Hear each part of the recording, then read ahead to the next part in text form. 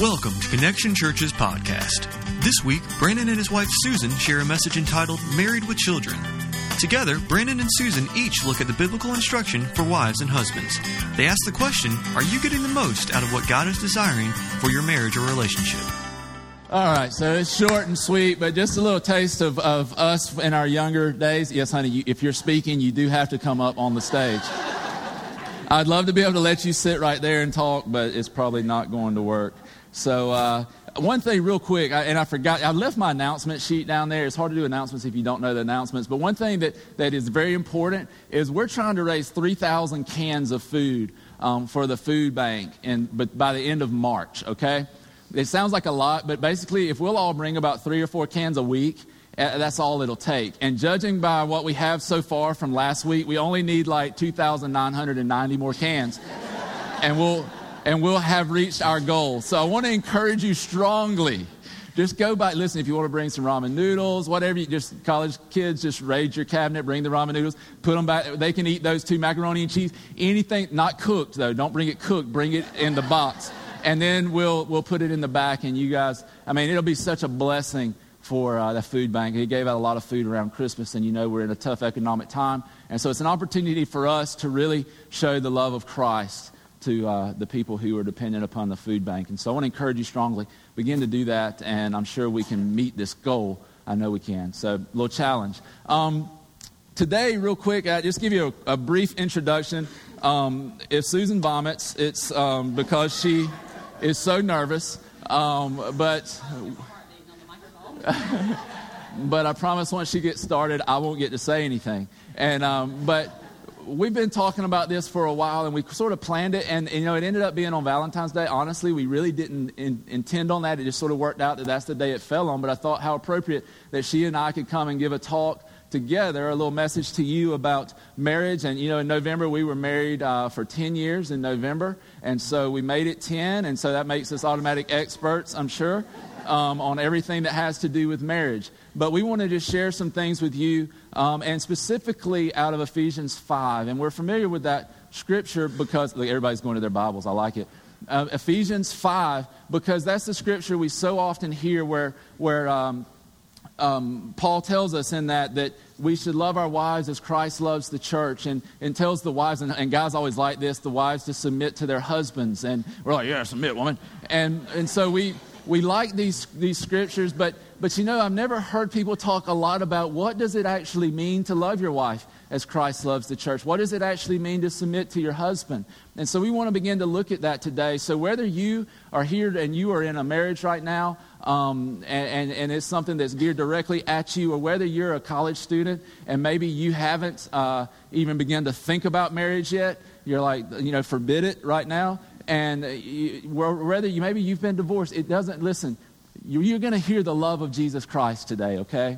It's the love he has for his church. And so wherever you are today, I believe that God will be able to speak to you through what we're going to talk to you about today. To begin with, I simply want to read to you this scripture. I want us to look at how did Christ love the church. It's Ephesians 5:22 through 33. And we love the way this starts. Wives, submit to your husbands as to the Lord.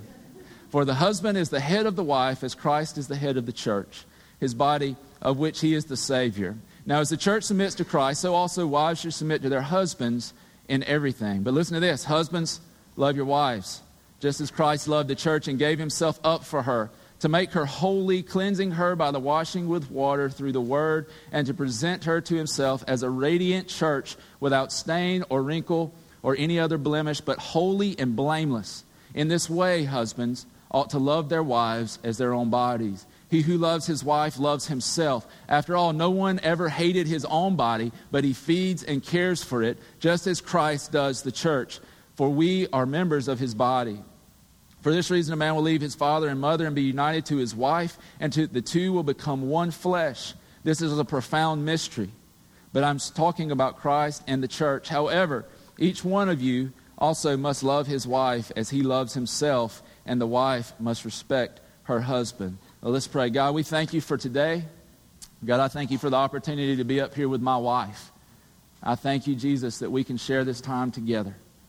Father, we just yield this to you.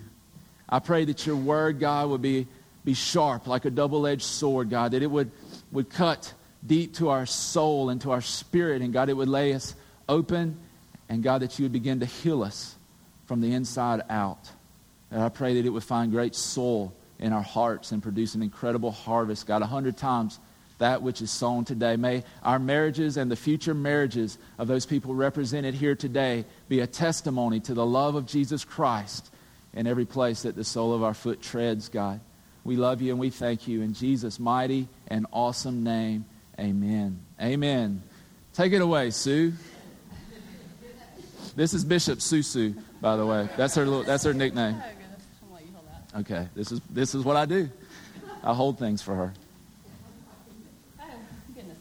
I'm just going to tell you a little bit about mine and Brandon's history. And you saw from the pictures on the video that we dated. Oh, wow, there it is. John. Thank you, John. Can you hear me now? We dated for a long time before we actually got married. We dated 10 years before we got married. 10, 20, something like that. A long time. We did what we tell every teenager not to do. We were serious boyfriend-girlfriend at that time, if you can call it boyfriend-girlfriend. We met at the movies, I think. Yes. That's what we did. Yeah, the first movie we went and saw was Joe versus the Volcano. Anybody remember that movie?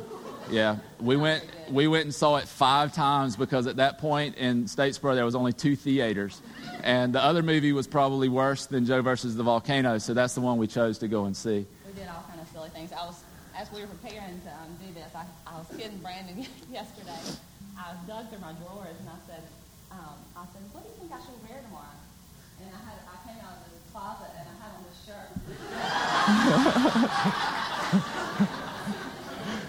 That's a good-looking guy. Me to wear it today, and I was like, no, but I will show it. So we did all kind of crazy things. That thing's going to drive me crazy. Isn't it? It's funny, like the stuff you will do when you are dating, you know? And so... Okay, we'll get the microphone. So we are actually going to auction this shirt. I'm sure it would go for a lot. Is that better? Oh, goodness. I don't know if I like that as well. As Brandon talked about a couple weeks ago, he used the reference in the scripture about how don't yoke yourself, an ox with a donkey. I'm not going to use the King James Version that he used that day. But I did that. Like I said, we started dating. I was in 7th grade and he was in 8th grade. So I was 12 and he was 14. Teenagers, you don't do that. But we did start dating, and we dated all through high school, all except for 6 months when he went to find himself.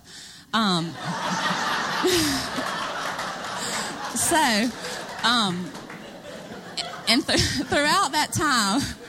did you sense some bitterness in that? We'll talk about that in a little bit, about forgiving. Yeah.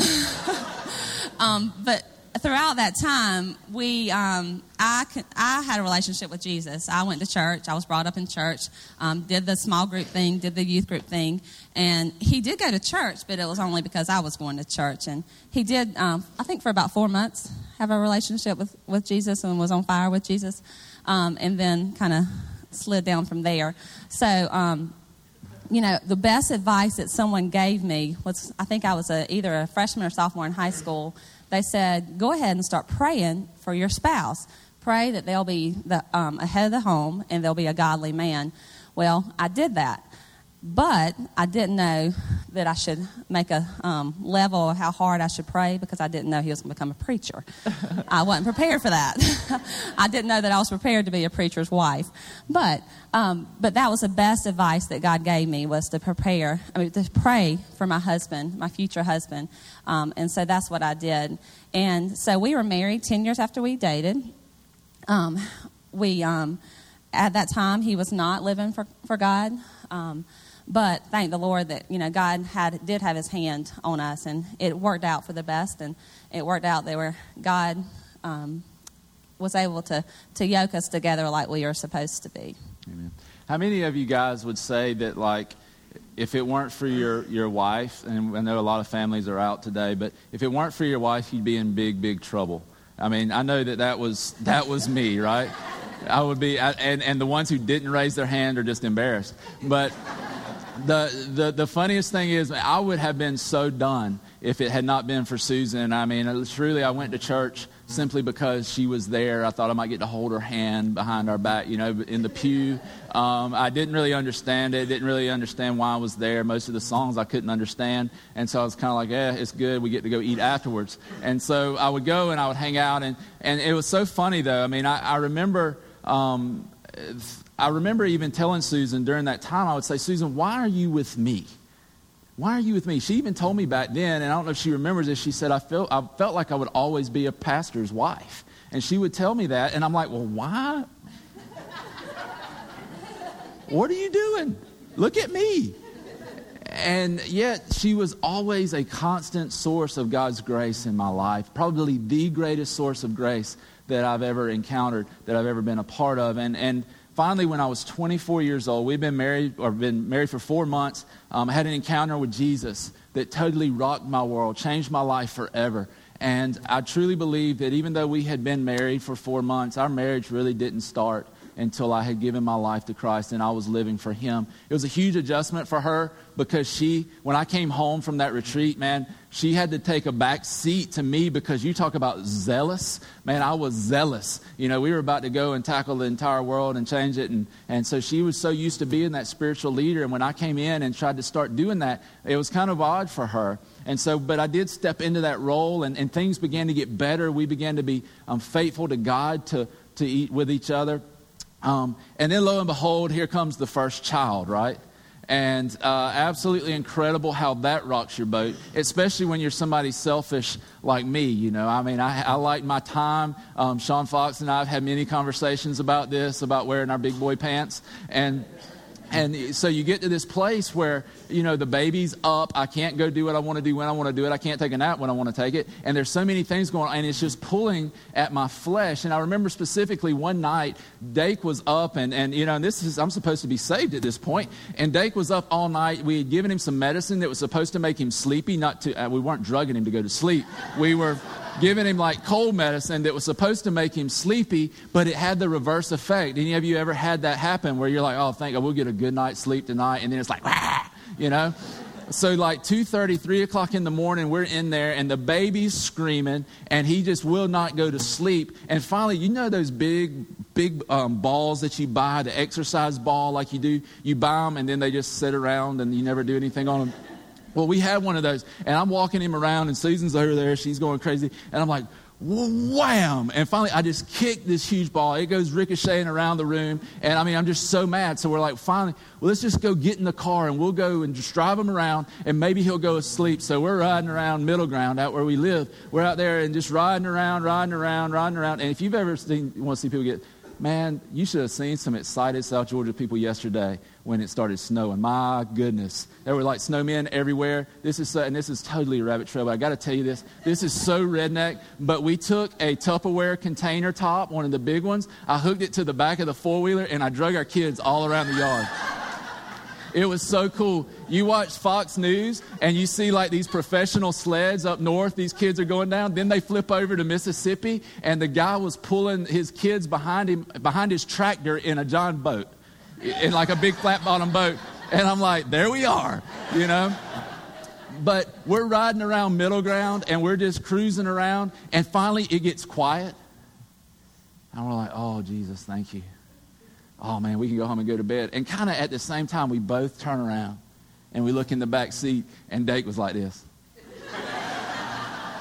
He's just looking out the window. He looked like his eyes were propped open with toothpicks. And we're like going nuts, man. We're having a fit because we can't get this kid to sleep. And you just start seeing, though, that the children come, the pressure comes, stress starts coming, and if we're not careful, it begins to drive a very serious wedge between us and our spouse. I know a lot of times women, we tend to go totally to the children and begin to take care of them. Men seem to spend more time at work, especially if you have a couch where you can sleep to get a little rest. But we begin to see different stressors come in.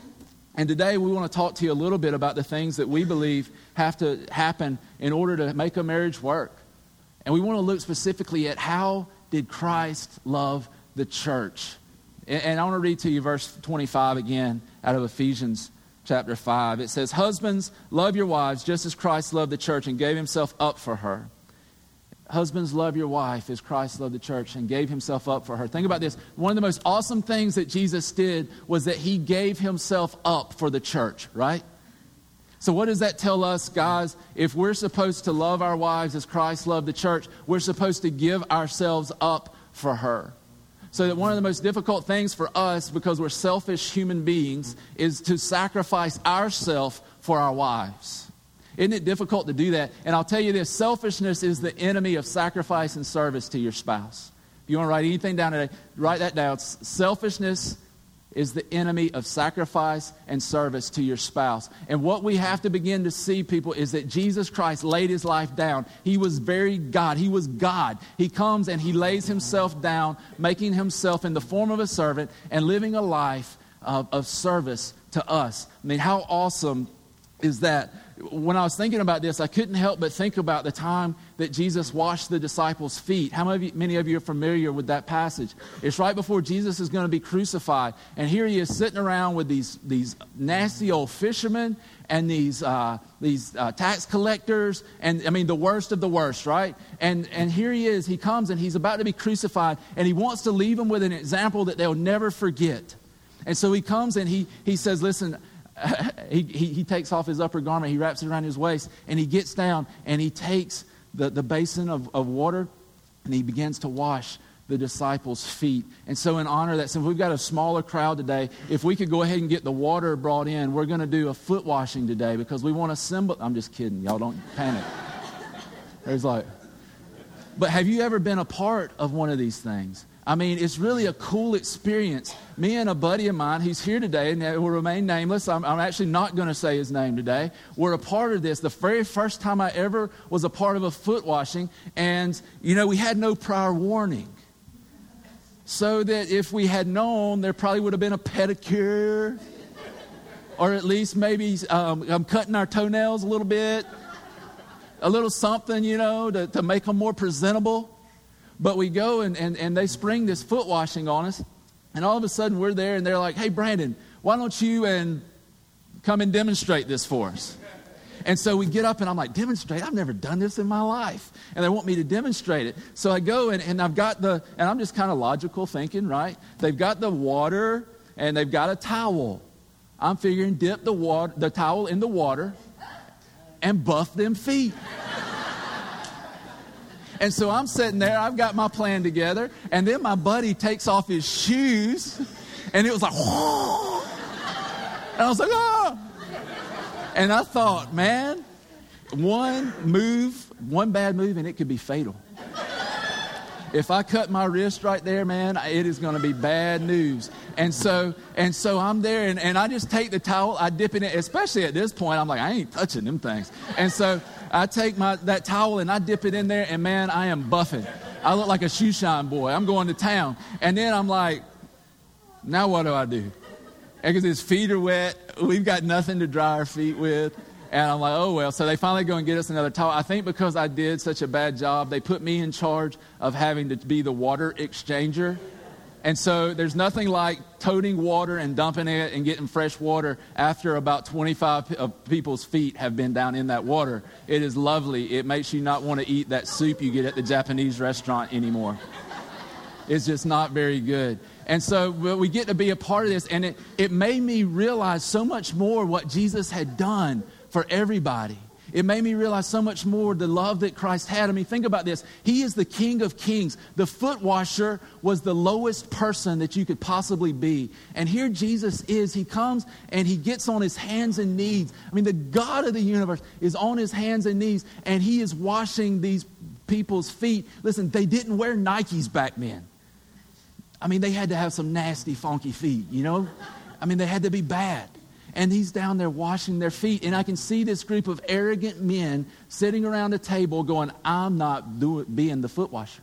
That's for a slave. That's for a servant. And I'm not doing it. And so they're all just choose to sit around with dirty feet until Jesus gets up and he says, I'm going to leave you an example that you'll never forget. It was an example of sacrifice, an example of service. And when we begin to lay our selfishness down, man, we can begin to love our wives as Christ loved the church through acts of service and kindness and just loving them the way that they deserve to be loved. Sue, I'm going to let you talk some today, I promise. I'm going to read a little bit earlier in Ephesians. It's Ephesians 5, 1 and 2. And I'm going to read out the Message Bible just because the way it stated this, I really liked. There's one part in particular I really liked. It said, watch what God does and then you do it, like children who learn proper behavior from their parents. Mostly what God does is love you. Keep company with Him and learn a life of love. Observe how Christ loved us. His love was not cautious, but extravagant. That's the part I like, man. He didn't love in order to get something from us, but to give everything of Himself to us. Love like that. I was thinking about this and sacrifice, and the part it says, keep company with Him and learn a life of love. Observe how Christ loved us. You know, women, especially, if we spend time with our husbands, if we, hang out with them, do the things that they like, obviously, we're going to get to know them better. When we get to know them better, we're going to want to do things for them.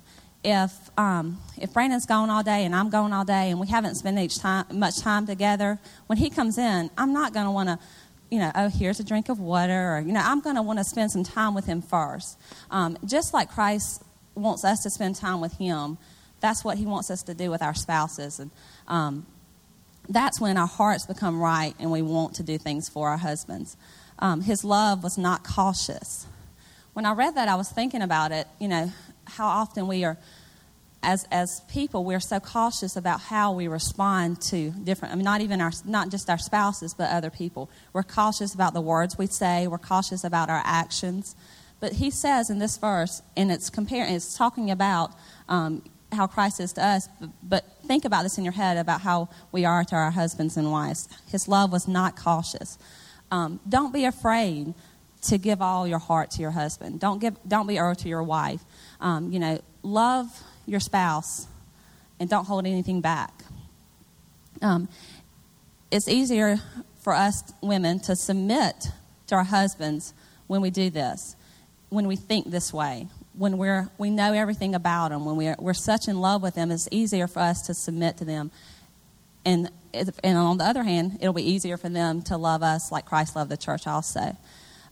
Wives, you need to understand and support your husband in a way that shows the support for Christ. Just as Christ supports the church, that's how we should support our husband. There's times when Brandon comes in and he may have had a hard day. He may have had encountered somebody that had a bad day, and normally it's not just one; it's several throughout the day. And that he can come home and sometimes have that just not down attitude, but just that kind of, oh goodness, And so when he comes in, if I respond to him in that way, that's only going to get worse as the night goes on.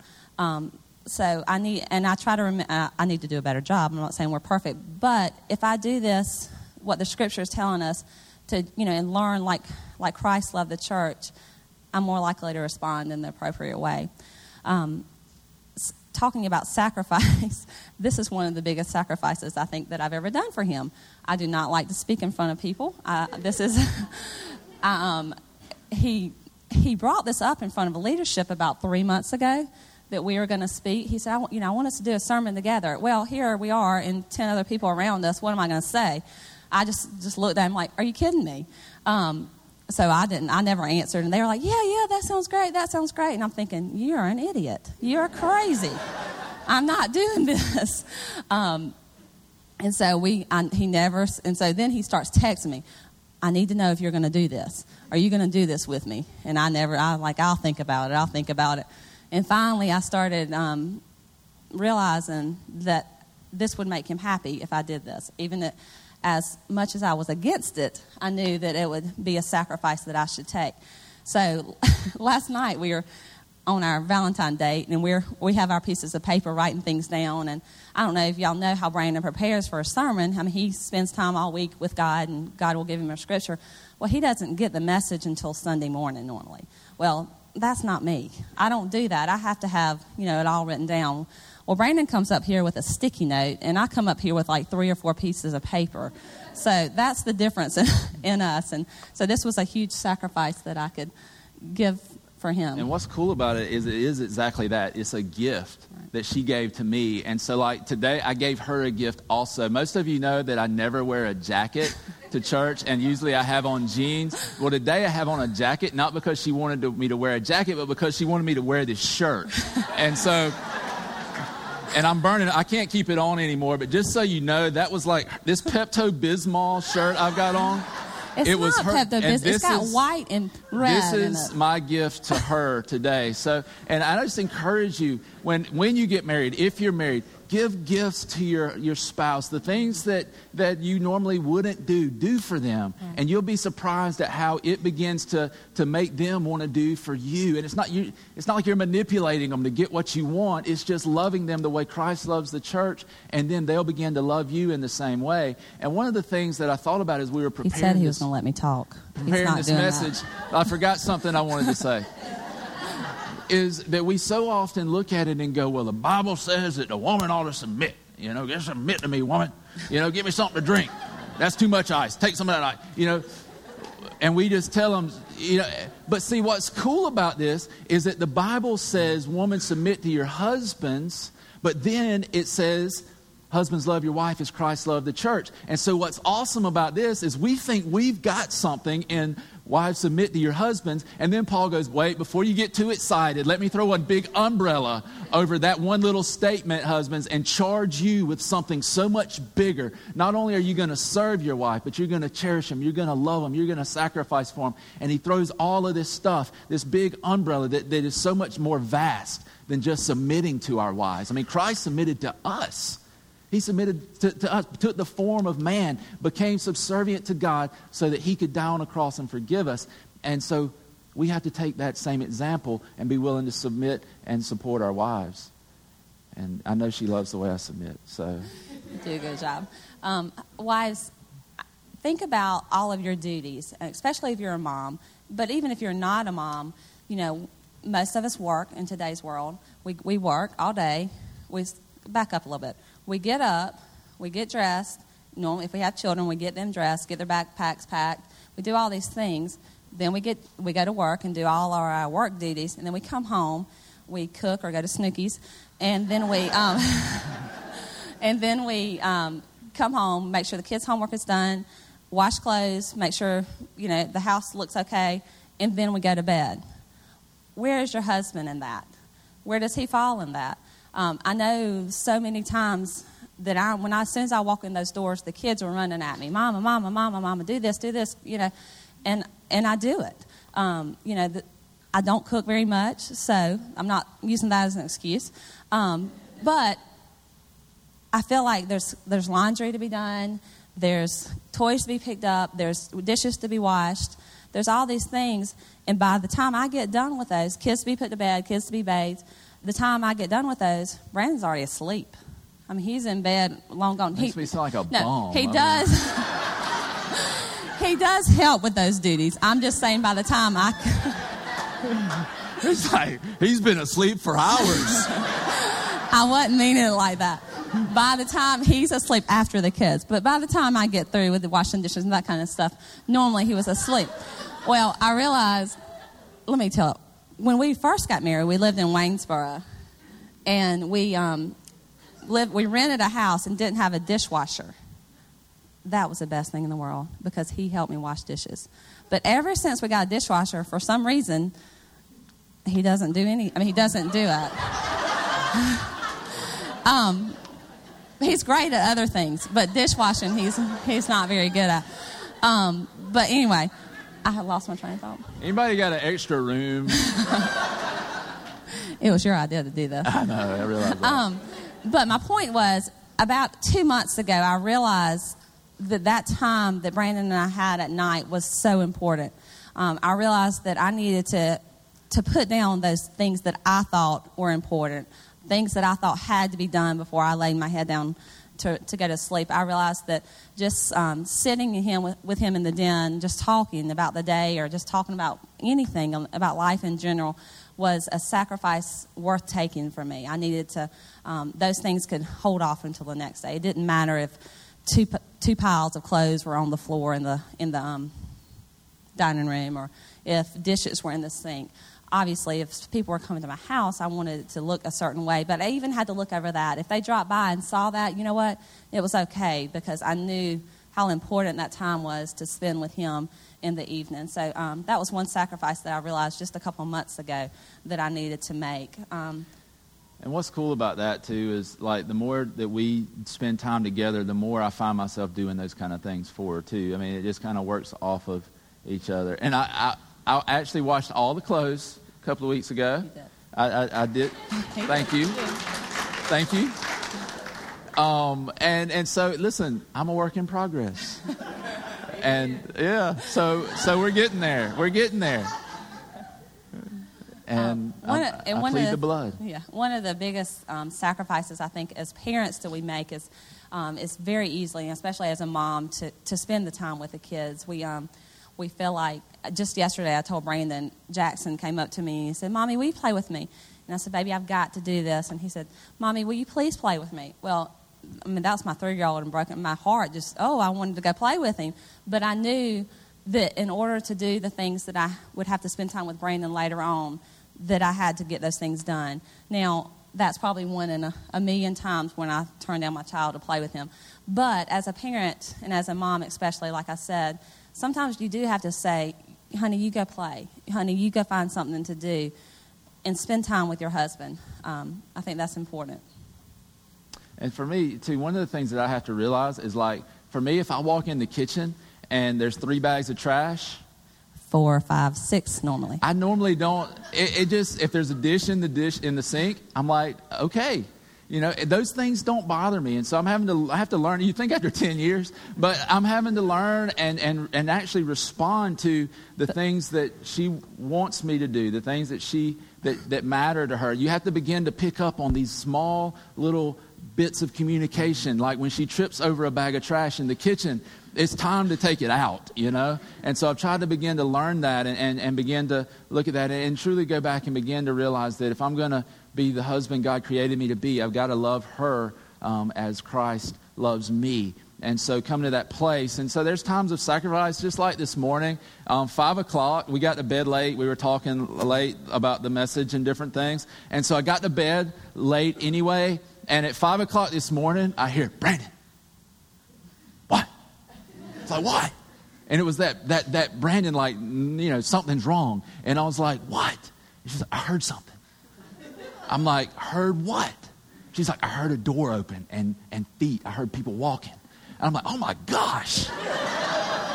I'm like, what in the world? And so I'm up, my adrenaline's flowing. And so I go into the closet and I close the door and I didn't really do that. But I go into the closet and I grab 2 golf clubs. They were Dake's little golf clubs. I didn't get mine because I figured I can swing these faster. And so I go and I grab 2 golf clubs. I throw one to her and I'm like, "Let's go." And so we walk down the hallway. And we're going through, I mean, all the doors are locked. Nobody's in the house. And now I'm wide awake. I mean, it was like 6 o'clock before I fell back asleep. The alarm went off at 6:30. And so no sleep. But, you know, I didn't harbor bitterness about that. And, you know, but there are times like that. Like this morning when she got up a little earlier than I did. She took a nice, hot, long shower. And I took a nice, short, cold shower. And I didn't get bitter about that because I was sacrificing for my wife and trying to love her as Christ. I don't think Jesus would have pouted had he taken a cold shower. So you got to talk into that thing if you want.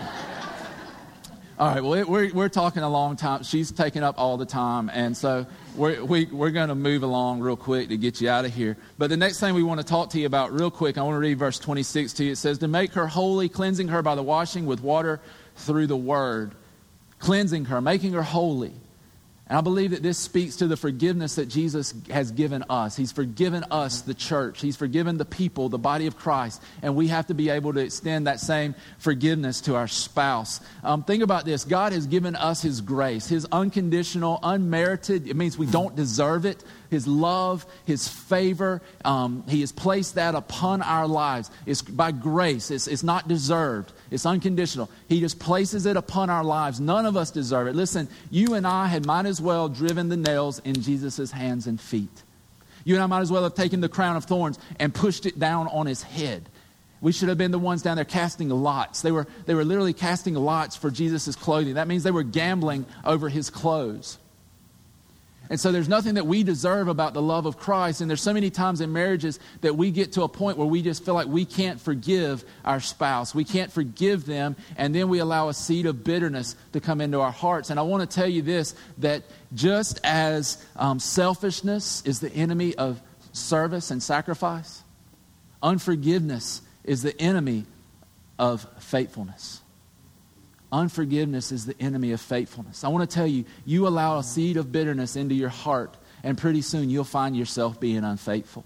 If you can't forgive your spouse, if you can't let it go and let it be water under the bridge, then you will find yourself one day being unfaithful. It may not be that you're in the arms of another person, but your mind will begin to wander.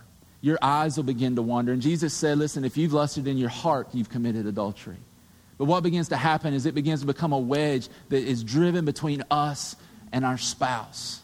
And we've got to be able to forgive. And so I'm going to turn it over to Susan, but it's an important place that we have to get to. We got to realize that if we don't do this, it becomes like the epicenter, like the center of the earthquake that brings our destruction. It can literally destroy our marriage. Colossians 3:13, or actually it's like 12 through 14, it says, so chosen by God for the new life of love, dress in the wardrobe God picked out for you, compassion, kindness, humility, quiet strength, and discipline. Be even-tempered, compliment against another, even as Christ forgave you, so you must also do. Forgive as quickly and completely as the Master forgave you. Regardless of what else you put on, wear love. It's your basic all-purpose garment. Never be without it. Forgive as quickly and completely as the Master forgave you. That means don't hold on to any tiny little seed. I know it's easy to bring up those small things like him not taking out the trash or me tripping over 6 or 7 bags or, just little things. It's easy to let those things get in your mind. And those little things build up and build up and build up like the snowball. It builds up and builds up until they're huge. And one of the reason we have to forgive the big things so much is because we hold on to those little things. It's easier just to say, you know what, Brandon, I really want you to take out the trash. Would you please do that? But I forgive you for overlooking it this time or next time. So, out of respect for Christ, be reverent to one another. Be kind to one another out of respect for Christ. Don't hold on to the bitterness. Don't be bitter at each other. Don't be angry with each other. And that's not just to benefit yourself in your marriage, but out of reverence to Jesus Christ, because that's what He did for us. On a more serious note, as I stated earlier, Brandon did not have a relationship with Jesus early on in our marriage. It was probably the first 4 months of our marriage. There were times when I would be... I thought you were going to say that I was not always the wonderful man I am now, but you are obviously wonderful. That didn't happen. There were times when I would be at home on a Friday and Saturday night, and he would be out. He would be out with his buddies or out with... there were always guys, but he would be out... out partying, and he would come in and he would have drank too much, whatever the word is. But, did it make me happy? No. Was I mad? Yes. But I realized that I had to get over that. I realized, I might not have realized it until after he was living for Christ, but I knew that I couldn't hold on to that even several months after he was saved. I realized that if I were to hold on to those seeds, it would not only cause the bitterness, but I would begin to question our relationship. I would begin to wonder, is he going to do it again? Or what was he doing while he was out? So even on things more serious, it could be the greatest things in the world, but you have to forgive your husband. You have to forgive your wife. You cannot have a relationship with them if you don't forgive them. One of the things that I think about, too, is I know there's a lot of times when people have major things going on in their marriage, and some of these things, I remember one time I came home, we were actually living with my mom and dad while we were fixing up a house, which actually we still live in, and it was about 2:30 in the morning. I'd been out with one of my buddies. We'd been out drinking for quite a while. Came in 2:30 in the morning. My mom meets me at the door. Nothing like living with your mom when you're 24 years old.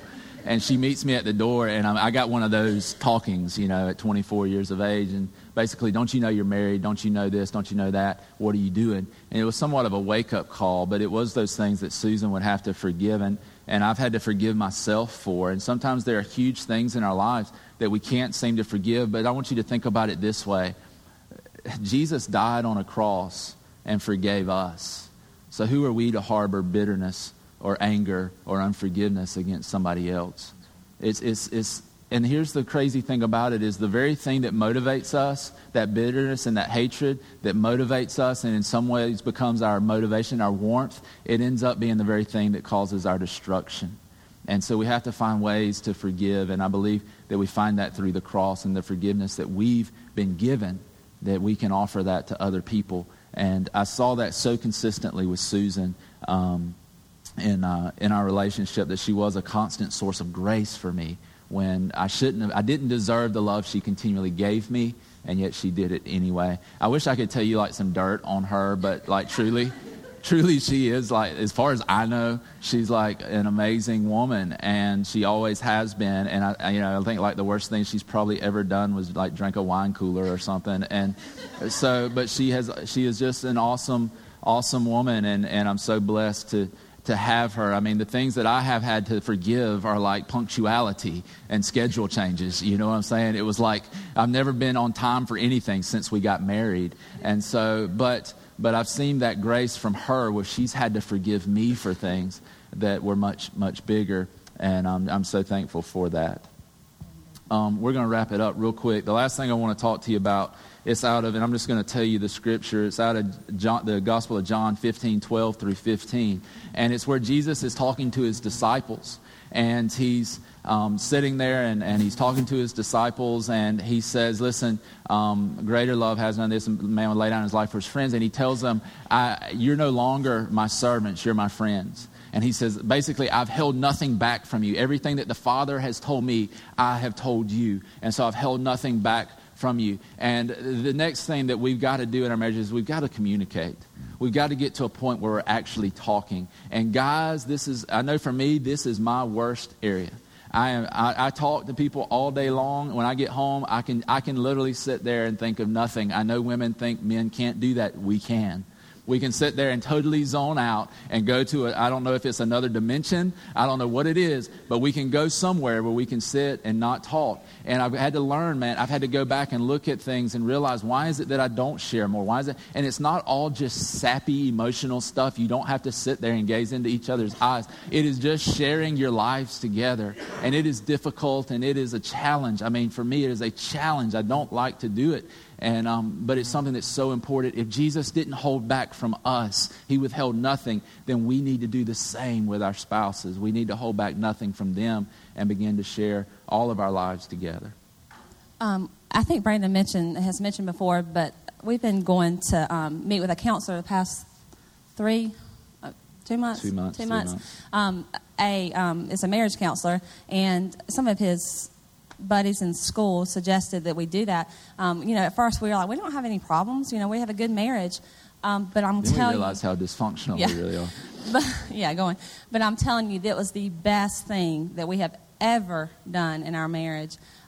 We realized that there were small things that we didn't want to leave on the table. We want our marriage to be the best that it can be.